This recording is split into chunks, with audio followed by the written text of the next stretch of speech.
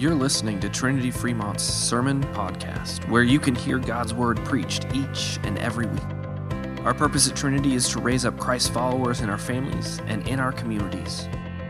We pray that as you listen to this week's sermon, you'll be encouraged and equipped to live out your faith in all that you do. So as we are working through this 40-day journey, we've been going through, again, this forgiveness challenge and looking at the 5 phases that lead to freedom. And again, not the 5 phases that earn us freedom or earn us our forgiveness, because that's already been done for Jesus, by Jesus for you. But looking at the 5 stages that allow us to understand what it is that God has done for us and to enter into that forgiveness process to us and then for those around us. And as we've been doing that, we've been looking at the scars, the scars in our own lives and the scars of Jesus. And this week we're looking at absolution, but if we look at all 5 of those, SCARS, we're looking at sin, confession, absolution, restoration, and sanctification. All right, but today is day 20 in this 40-day journey. And today we're finally going to define a word that's pretty important for us to define in the midst of the forgiving challenge. The word forgiveness. Right? We've not actually defined the word forgiveness yet, and there are lots of different ways that you can define forgiveness. I defined it even differently in Bible class earlier this morning, but for our time together as we go throughout this forgiving challenge, we're going to look at this forgiveness in twofold, in two ways. Right? First is to cancel a debt. Right? So like if I owed you $1,000 and you forgave me of that debt, I would no longer owe you $1,000. Right? It wouldn't be like, well, we'll delay that payment till later, or you can make installments as you go along. No, if you forgive me of that debt, I no longer owe you any of it. Right? And that causes some pain to somebody. And it'd be you, because you're the one that's missing out on that $1,000. But that's what it means to forgive. But also, to forgive means to stop feeling angry or resentful towards someone for an offense, flaw, or mistake. Right? And so not only would you be forgiving me of that $1,000 so I'd no longer have to pay you back, but you also, in forgiving, you also wouldn't be angry or resentful toward me that I never paid it back. You wouldn't bring it back up over and over and over again. Otherwise, that wouldn't be forgiveness. And so to forgive is to cancel a debt and to stop feeling angry or resentful towards someone for an offense, flaw, or mistake. And so as we're going through these 5 phases, sin, confession, absolution, restoration, and sanctification, today and throughout this week, we're going to be looking at absolution. And absolution really is that first piece of the definition to simply cancel a debt. And I say simply, not easily, but that's what absolution is, to cancel a debt. And we'll define that a little bit broader a little bit later. But then next week, as we get into restoration, that's when we're going to be looking at that second definition, to stop feeling angry or resentful towards someone for an offense, a flaw, or mistake, to restore that relationship. Another R word that we could use for that is reconciliation. But sin, confession, absolution, restoration, sanctification, as we've been looking at these 5 different phases, we've been doing so through the disciple Peter. We've been looking at his life and his discipleship, his following of Jesus, and we see that Peter's one of those who has some of the highest highs, but he also has the lowest of lows. And last week, Vicar Rathke spent some time in chapter 89, right? Which is John 21. It's the 89th chapter in all the Gospels. It's the last chapter in the Gospel. And as John chapter 21 opens up, we open up on this scene of Peter who's going fishing. Now, we can't read his mind. The Bible doesn't tell us. We don't know exactly why Peter's going fishing. He may have just needed to blow off some steam. But it's also very likely that he could have thought that I have messed up so badly, this discipleship thing, that I just need to go back to what I used to do, what I'm good at. It's time for me to go back fishing again. Again, we don't know, but that's a possibility. But as they're doing this, as Peter is fishing, he goes the whole night with his buddies, and they don't catch a single thing. But as dawn is coming up, there's this figure who comes out to the edge of the lake and calls out and says, "Cast your nets on the other side." And so they do, and they haul in an enormous amount of fish. And that takes us back to the very first time that Jesus met Peter. Was a time exactly like this, where Peter was fishing with some friends and they didn't catch a single thing, and this man comes up and says, "Cast your nets on the other side," and they do, and they bring in so many fish that one boat can't handle them all. And so as we see in John 21, it is John himself who calls out first, "It's the Lord." But Peter is the one who jumps out of the boat and immediately runs to go see Jesus. And I can just feel Peter's excitement, right? As Jesus is maybe recreating this scene where he first called Peter to be his disciple, maybe Peter is thinking, "Oh, he's doing it again. I thought I messed up so badly, but he's going to do it again. He's going to call me to go and be his disciple." And so Peter jumps out of the boat and runs to meet Jesus. And then we get to verse 9. And what I love about this scene is Peter's jumping out of the boat and running to go see Jesus, but John tells us that the others weren't very far off. And so I just picture Peter trying to run through the water and this boat pulling up right beside him as he gets to land. And it says when they got out on land, the other disciples, the other fishermen, and Peter, when they got out on land, they saw a charcoal fire in place with fish laid on it and bread. Now, this seems like a pretty inconspicuous verse. There are some weird details in here that sometimes okay, Jesus was making breakfast. But there's a word in here, we're going to learn a little bit of Greek today, and there's a word in here, in this phrase, anthrakaien. So anthrakaien, it means charcoal fire. So when they got out on land, they saw an anthrakaien in place with fish laid out on it and bread. And as we know throughout the Bible, there are lots of fires, right? The first time that God meets Moses, it's within a bush that's burning but not being burnt up. When God is leading the people, the Israelites, throughout the desert for 40 years, he's leading them by a pillar of fire. Later, after Jesus ascends into heaven, he promises to send his helper, his Spirit.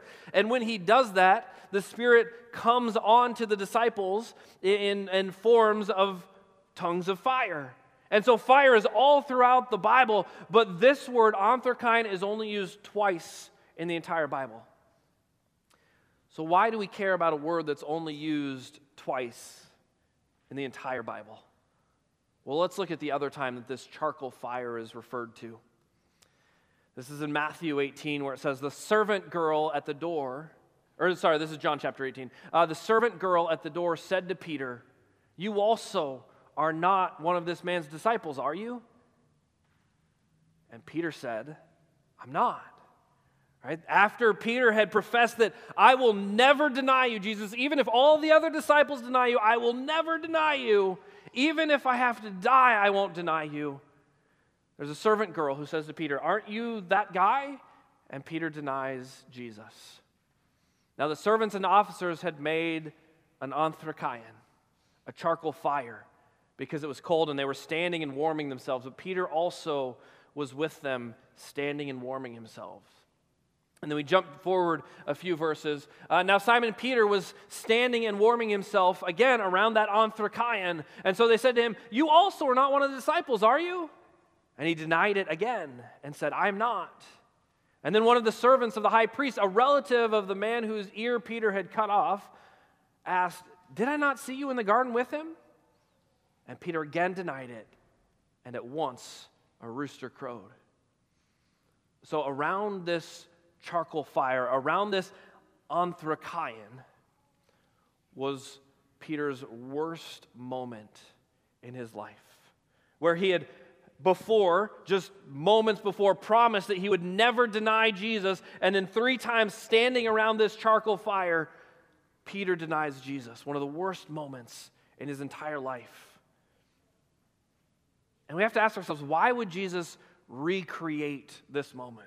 Right? Again, as I'm picturing it, I see Peter's excitement as he jumps out the boat thinking, I've got a second chance. It's going to happen. And he gets to the shore, and the first thing, and again, I'm putting words in it because I'm making the picture in my head. The first thing that he sees, or actually the first thing that he smells, is the charcoal fire. That if Peter's anything like me, immediately takes him back to that moment.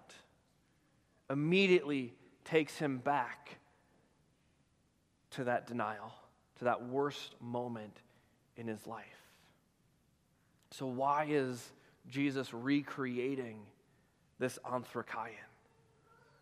Well, what we're going to see is that God doesn't want us to relive our worst moments, but he wants to relieve us from them. What's different about this anthrokion is not that it's being used to simply warm the people around it, but Jesus is cooking a meal.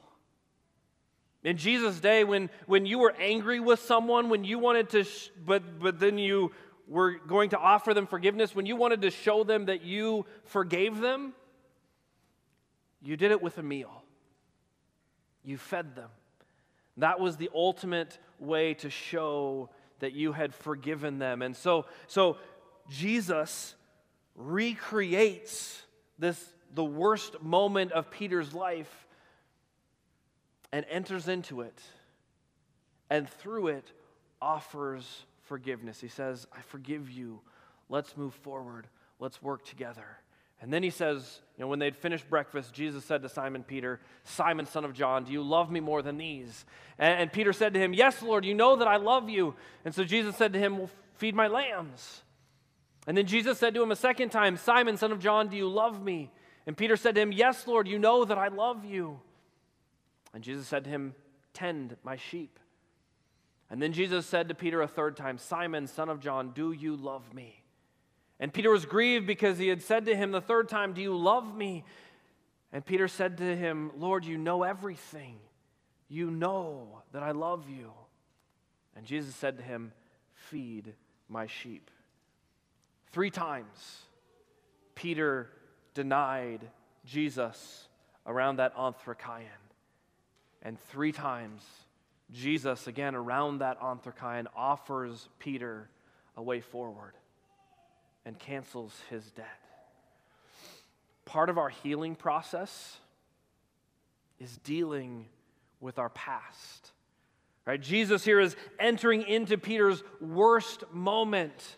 Again, not that Peter would relive it over and over and over again, but so that he might be relieved from that. And again, part of that healing process is dealing with our past. And it makes me wonder what would have happened had this scene never taken place. What would have happened if Peter, came in off the boat and Jesus said, Peter, I forgive you, and then they moved on? Well, if Peter's anything like me, every single time Peter smelled charcoal, or every single time he heard a rooster crow, he would have been immediately transported back to that moment. That worst moment in his life. I still, to this day, can picture it was one of the first few weeks of my high school career. I was a freshman at Hastings High, and I was walking through one of the hallways, a hallway that I walked through multiple times a day, every day. And I was walking through the hallway, and there was a stairwell to my left, and I happened to look to my left as I was walking past that stairwell, and I never saw the front of their faces. I just saw back of the heads, but I saw one boy who looked quite large punching another boy. I'm brand new to high school. I have no clue what's happening, and I freeze. But not freeze and I stop and I take in the scene. I freeze and I just kept doing what I was doing. I just kept going. And then, again, I never saw who it was, so I never was able to go back and see if I could help or anything. Every other time I walked past that hallway for the rest of my high school career, all I could see was that scene replaying over and over in my head thousands of times. I'm pretty confident that would have been the same for Peter had Jesus not entered into this moment and fed him and said, Peter, I forgive you. But what's interesting is it's not just this worst moment of Peter's life that Jesus enters into. If you remember how the scene started, it was the very first time that they met. And so Jesus is recreating not only the first time that they met, but also probably what Peter thought should have been the last time that they ever were together as friends. Right? So from the very first moment to the very last moment, or from the first to the worst, Jesus is entering into Peter's life and saying, Peter, you are forgiven.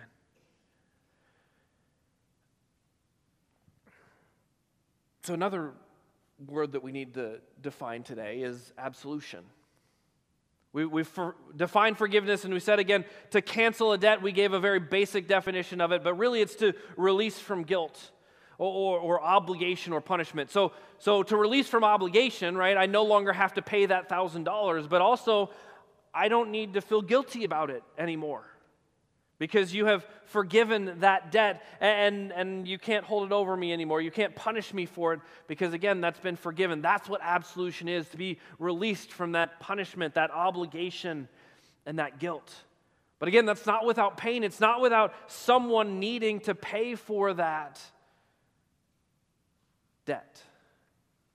And for Peter, and for you and for me, that person who pays for that debt is Jesus. You know, for Peter, God took him back to that moment around the Anthrakaion. He took him back to that moment, not to relive that moment over and over, but to relieve him from that moment.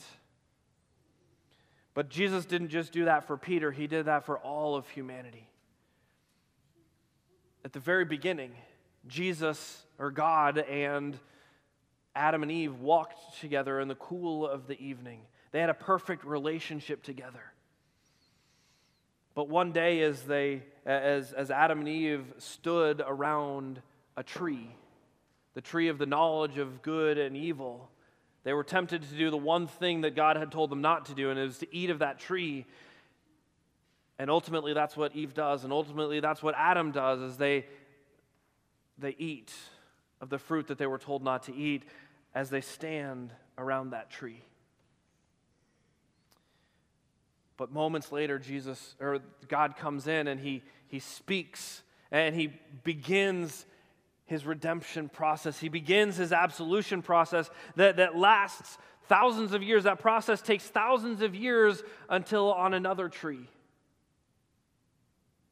Jesus is raised up on a broken tree that has all of its limbs removed. And in that moment, Jesus enters into not just Peter's worst moment, not just your worst moment, but humanity's worst moment as he hangs on a tree and speaks another word that we're going to learn today, tetelestai. Tetelestai means it is finished. And as Jesus speaks that word, I can only assume that the devil is celebrating, that the devil is cheering because he thinks it's over. He thinks that he has won. But notice Jesus says, it is finished, not I am finished. And what Jesus means by it is finished is he means that the debt is canceled. It is paid in full. Not around a charcoal fire, but on a tree, taking us back to the worst moment in humanity. But remember, when Jesus came into Peter's Anthrakaion, came into that moment, he didn't just recreate the charcoal fire, but he also fed him as that marker of forgiveness. Peter, don't just hear the words, I'm forgiven, but taste them and know that you are absolved. The guilt has been paid for, the debt has been paid for, you are free. And also on that tree, Jesus was preparing a meal for you and for me. A meal that we get to come together and partake of in just a few moments. A meal where on that tree Jesus' body was broken and his blood was shed for you and for me, for the forgiveness of sins. Because today Jesus comes to you and he says to you, don't just hear my words. My words are powerful, but don't just hear my words, taste them. Taste and see that you are forgiven. Taste and see that the Lord is good. You're absolved. The debt has been paid on a tree. And in that, Jesus prepared a meal for you and for me to not only hear the words of Jesus, but to taste them, so that today you might go out knowing that you are forgiven even of your worst moments. Amen? Amen.